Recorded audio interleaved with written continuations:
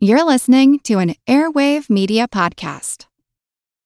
When you need mealtime inspiration, it's worth shopping Kroger, where you'll find over 30,000 mouth-watering choices that excite your inner foodie. And no matter what tasty choice you make, you'll enjoy our everyday low prices, plus extra ways to save, like digital coupons worth over $600 each week. You can also save up to $1 off per gallon at the pump with fuel points. More savings and more inspiring flavors make shopping Kroger worth it every time. Kroger, fresh for everyone. Fuel restrictions apply. Just like violin players drawing bows across strings, insect virtuosos produce their own kinds of songs with their wings. I'm Jim Metzner, and this is the Pulse of the Planet.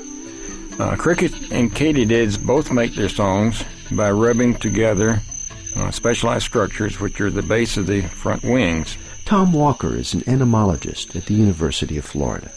One wing has a fowl which has downward projecting teeth, and the other wing has a scraper which mates with the fowl of the other wing, and which in essence bumps along the teeth of the fowl when the wings are open and closed.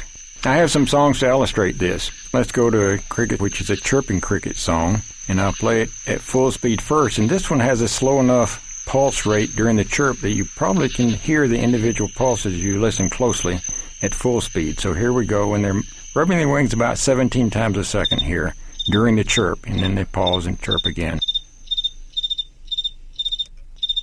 So now here's the same song played at 1/4 speed, and you'll be able to hear that each chirp consists of 3 or 4 wing rubs or pulses. Now let's go to the more complicated ones, which are the katydids, and we'll do the true katydid, which has this low frequency song which is easy to hear.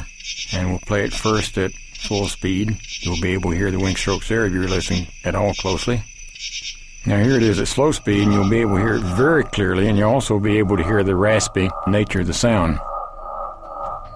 We'll hear more about the music of crickets and katydids in future programs.